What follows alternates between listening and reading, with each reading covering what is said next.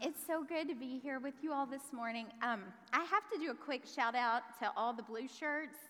I just need, yeah. So everybody who went to camp or helped with camp or spoke at camp, can y'all just stand up for a second? Like, you don't have to have your blue shirt on. It's okay. It's okay. Y'all.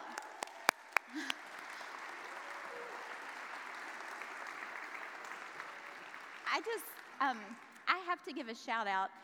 These kids and all throughout the audience, they are amazing. And they just had a week at camp, and they love well, and they serve well, and they encourage well, and they worship well.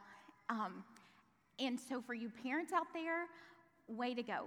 You are raising really great humans.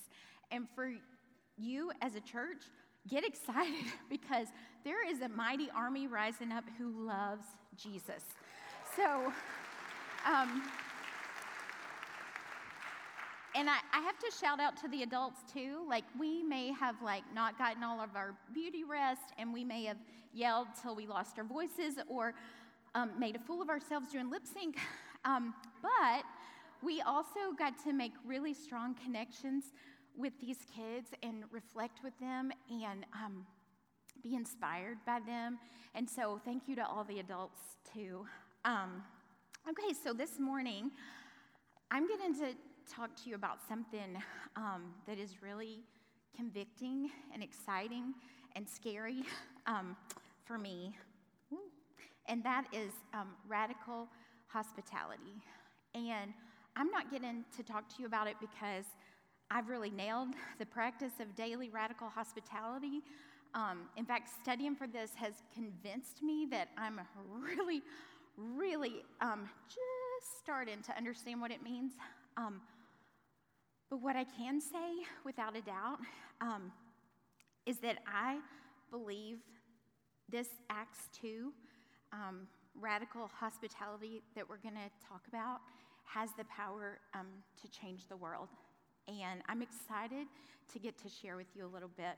So, Acts 2, this is going to be our main verse. We're sticking with the Acts Church on Fire series. So, Acts 2, verses 32 through 34. All the believers were one in heart and mind. No one claimed that any of their possessions was their own, but they shared everything. With great power, the apostles continued to testify to the resurrection of the Lord Jesus. And God's grace was so powerfully at work in them that there were no needy persons among them. Y'all, this is mind-blowing stuff. They shared everything. They had no one had a need among them. I'm going to be just real honest. Sometimes it would be a lot easier to just kind of skip over verses like this because of the great accountability it calls us into.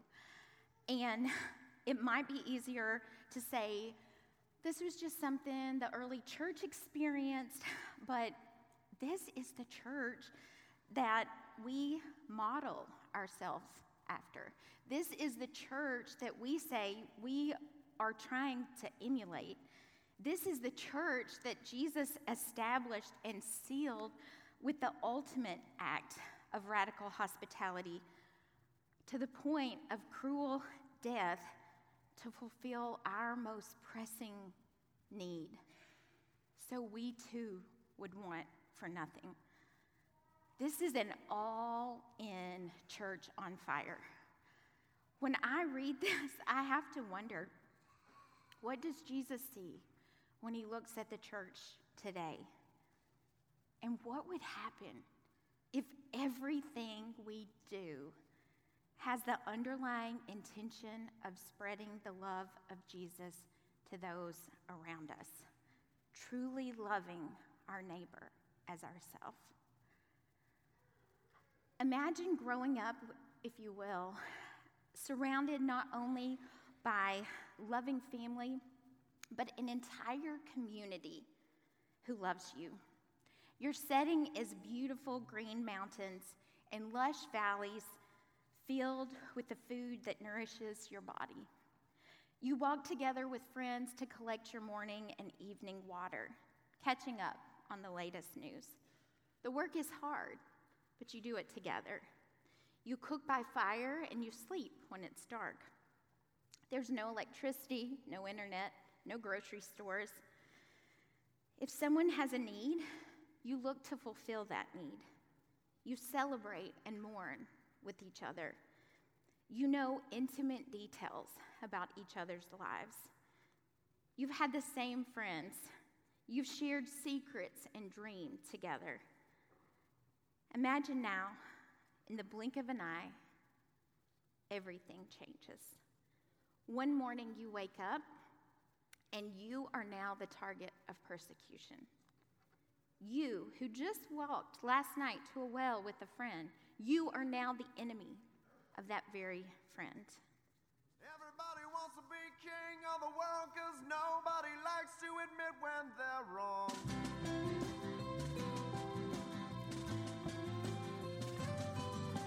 Everybody wants to be the last one standing, watching everybody around them fall down.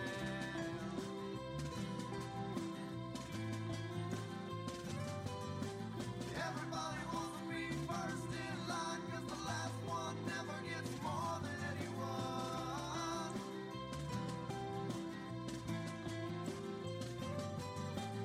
Everybody wants a big piece of you, if all you ever do is try selfishly to smile.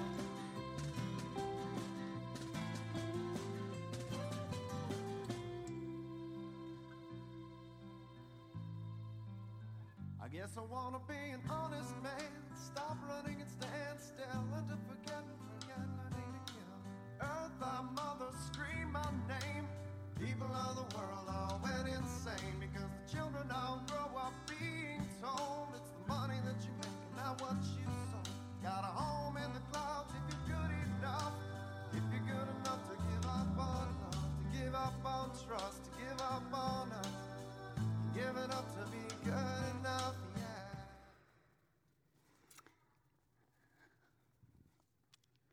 Just then, a religious scholar stood up with a question to test Jesus. Teacher, what do I need to do to have eternal life?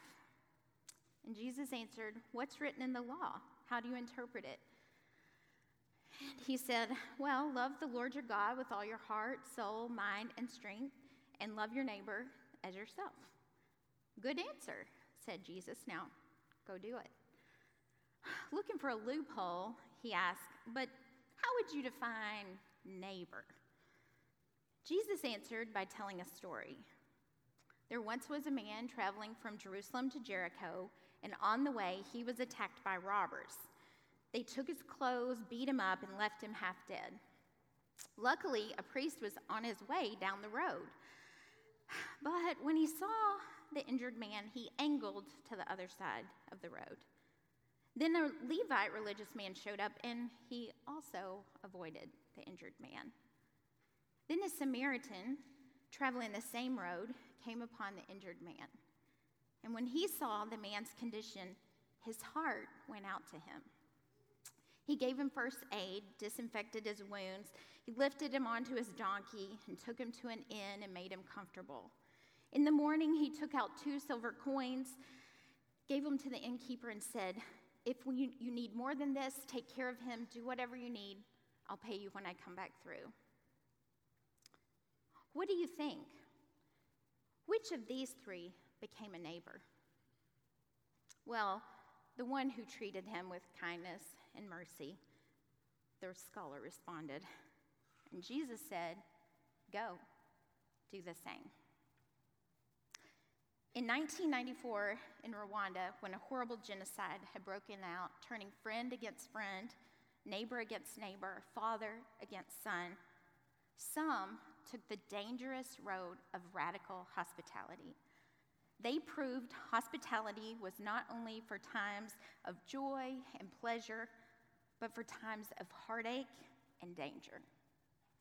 To some who took seriously the battle cry of Jesus to love neighbor as self, It meant risking their own lives in order to try and save another. This reckless hospitality meant not only sharing food and shelter, it meant sharing their very life with those left desperately searching for protection and hope. One of those searching hope was Immaculée Ilibagiza, and she found it at the home of Pastor Morency, who her father had sent her to.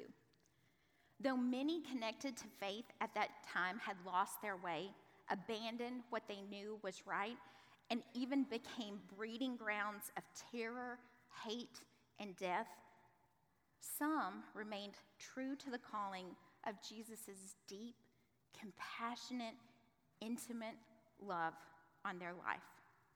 They hid people in their homes, sacrificed their safety and security, and were sometimes killed as a result.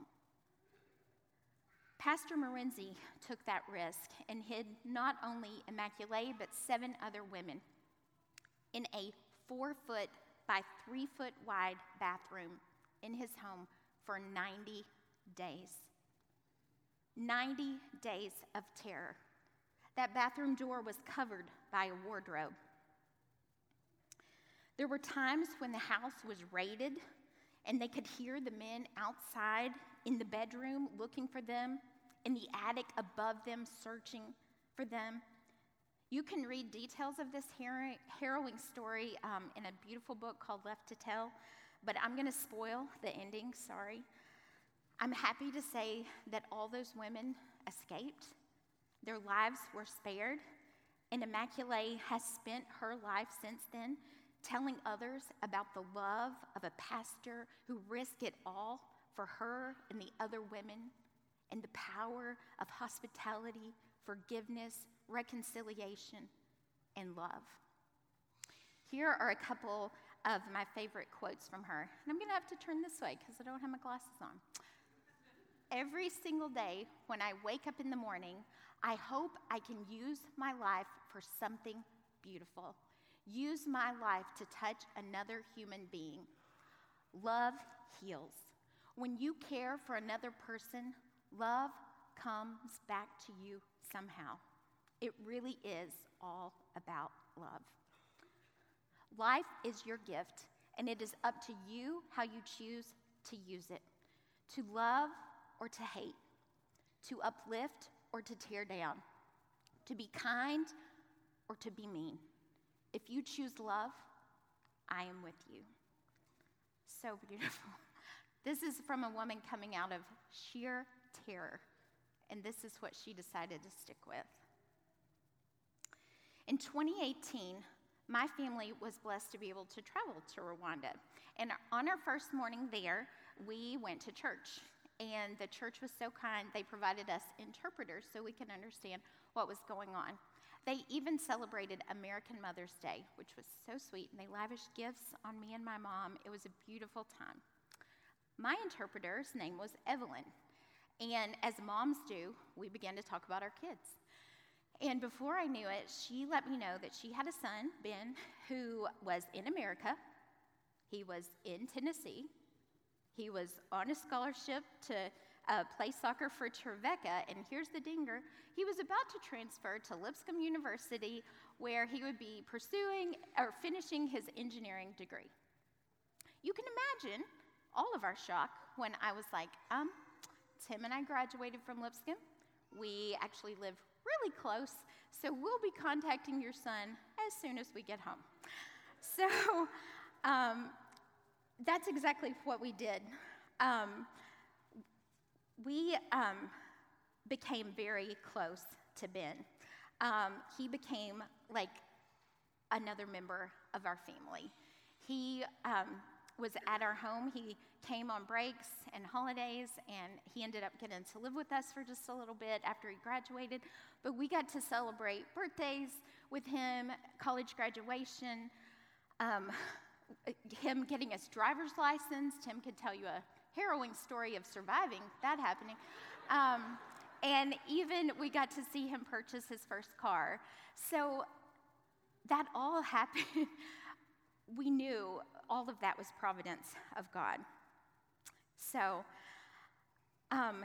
his parents, though, during this time, were so grateful.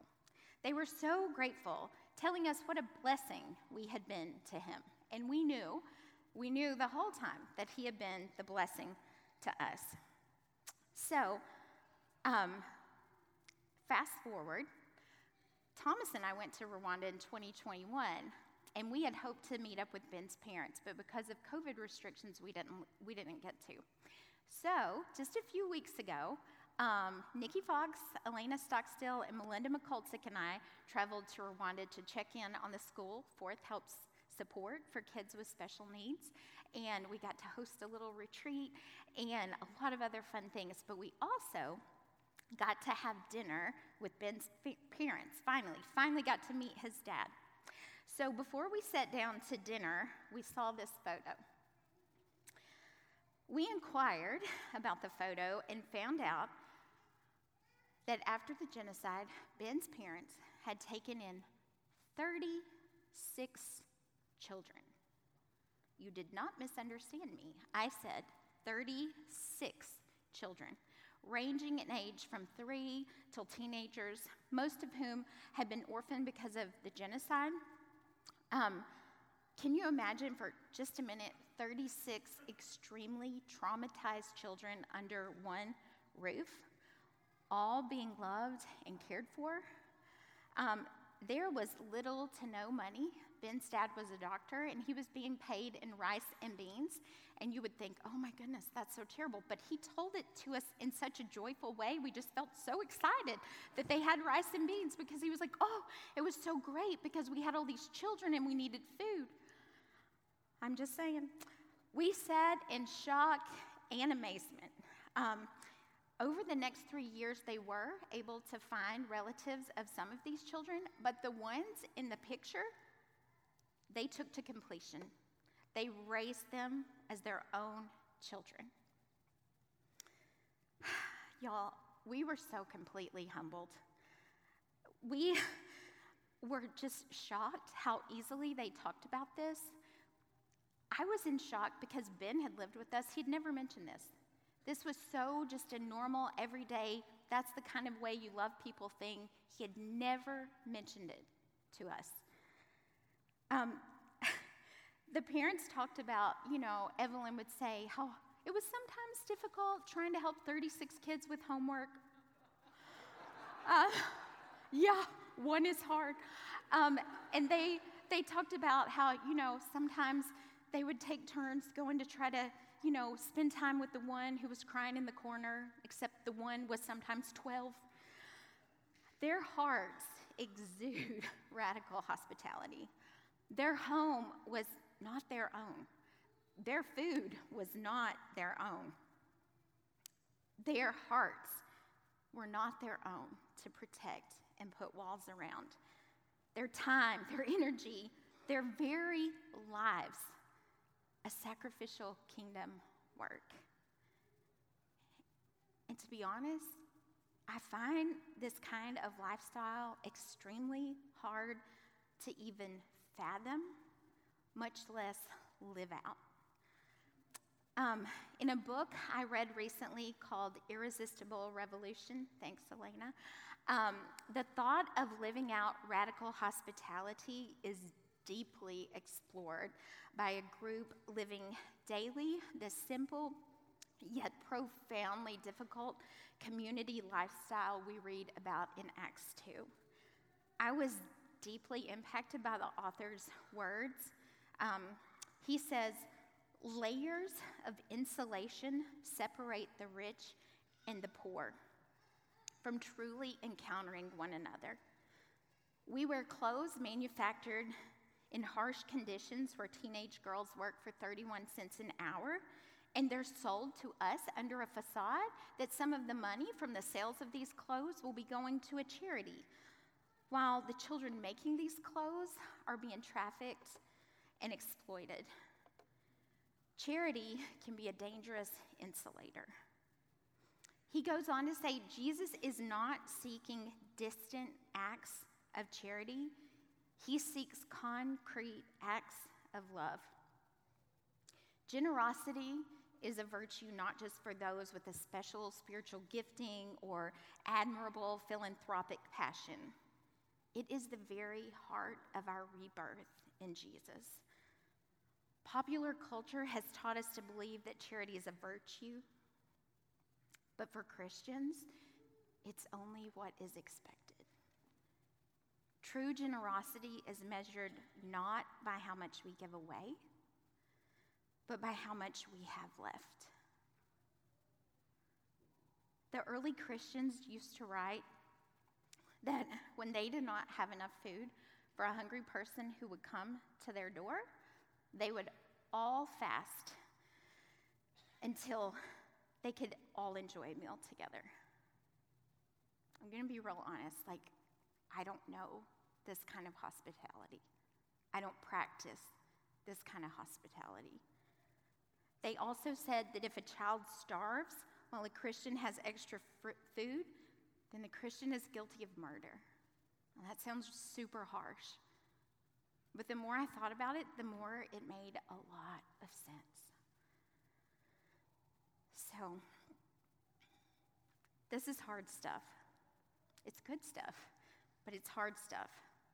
There is so much of me that wants to say, but surely this is not what God calls us to today, right? But then, if I say I believe my Bible, all the believers were one in heart and mind. No one claimed that any of their possessions was their own, but they shared everything they had. So where do we start? What does it look like? What does it take?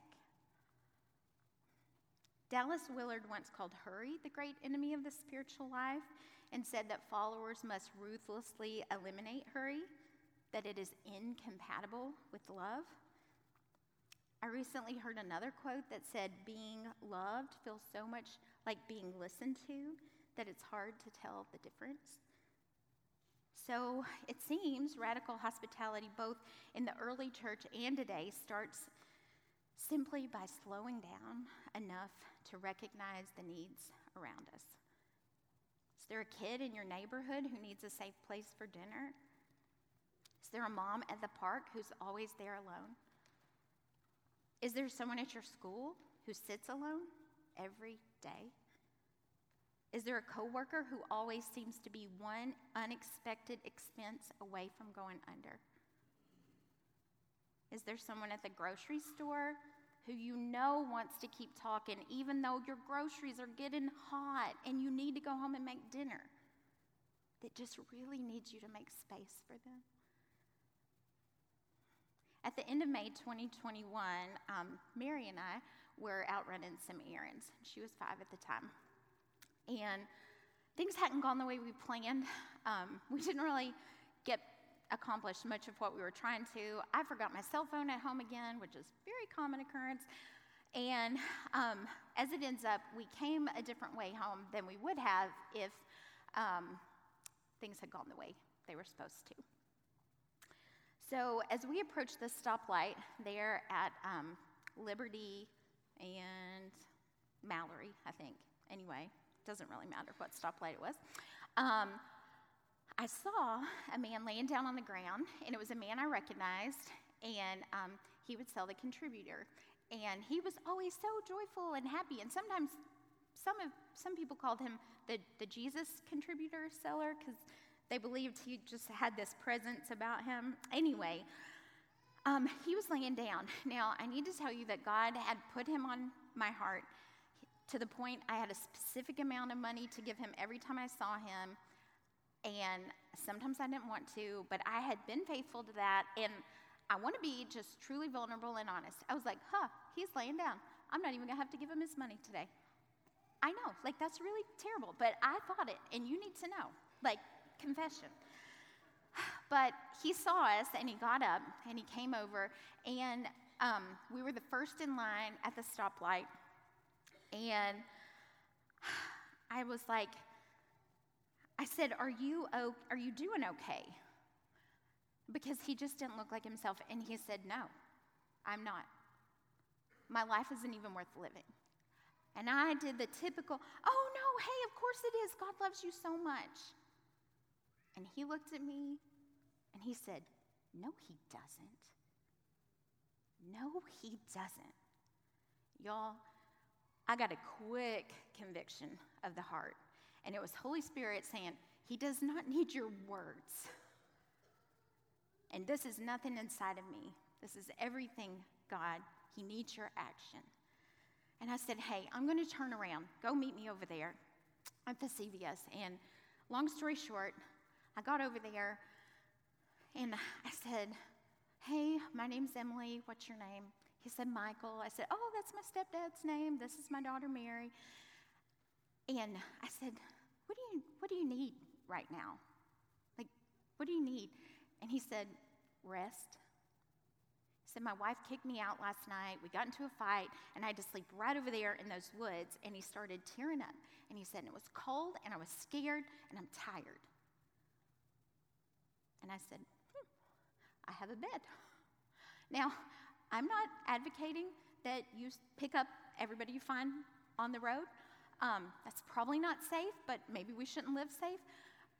But God had put him on my heart, and he had been doing a work in me. And so this wasn't random, and this wasn't strange. And I said, do you want to come to my house? My husband's there with my other kids. And he said yes. And I think both of us were in a little bit of shock.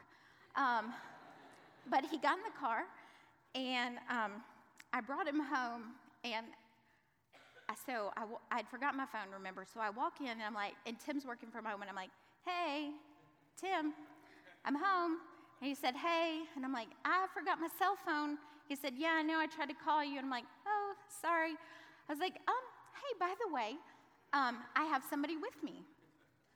And I said, it's Michael that sells the Contributor. And God is so sweet because Tim didn't miss a beat. He said, oh, hey, Emily's been wanting to meet you and get to know you better. Okay, so, I mean, most husbands may not respond that way, but I got lucky there. So it was, I mean, this is hard. This is interesting for kids to come in and, stranger. And, we do talk about stranger danger, but Ty graciously gave up his bed. Thomas had no hesitation welcoming him. Mary had already gotten to know him. She already had a new friend. And he got to sleep. He got to hang out in the hammock. Yaf was coming over to play basketball. He loved watching your kids play basketball. That was his favorite part of the day. And come to find out, he had a really, really hard life. I found out part of it when I made pasta for dinner and he refused to eat it, and I thought, it's not very nice. I made pasta. And he told me why, and then it made a lot of sense. He had only been fed pasta from the can and tuna fish casserole and cat food from 0 until 6, at which point he was taken away and bounced back and forth in foster care until he was 9 years old. At that point, his dad came and got him, and things were on the up for him. But as teenagers do, at 17, he tore his ACL, and he had been a football player. They had won the state championship the year before, and so some things were mounting in him, and he left his dad. Now, I'm happy to say they still have a relationship now, but he made some poor choices. He got married at 21, and he and his wife have been married for 12 years, back in 2021. They are not homeless. They live in an apartment. He works 2 jobs. She can't work because of a disability, but bought a circuit machine. She wanted to start making shirts and cups. All of this to say, stopping and giving ourselves a chance to listen and see sometimes is all we need to do. We didn't do anything for him, really. But I do want to share the end of the story for us with him. The next day, Tim took him to get his papers. He was starting to talk to his wife. They were reconnecting. And that was great. That's what we wanted. But after he had been selling for about 1 hour, he got a call, and he was told he could no longer sell papers in Franklin. He had been photographed laying down with his shoes off, and he can no longer sell in Franklin. And I just want to share, when I heard that, I was devastated for him. He was sad about that, but he was still having a good attitude. Unfortunately, though, someone missed the chance of an unexpected meeting with him. Instead of seeing him as a person, he had been seen as a problem. And I just want to, in confession, say that all too often, I see people as a problem and not as a person. I told him I was going to contact the newspaper and let them know why he was unable to stand that day. And I did. And he was grateful. He was grateful to be seen, to be humanized. We were saying our goodbyes. He was going to go back to his wife. Thank you, Jesus. And I was about to pull away, and he called out, "Hey, Emily, you know what I said about God not loving me? I didn't mean that.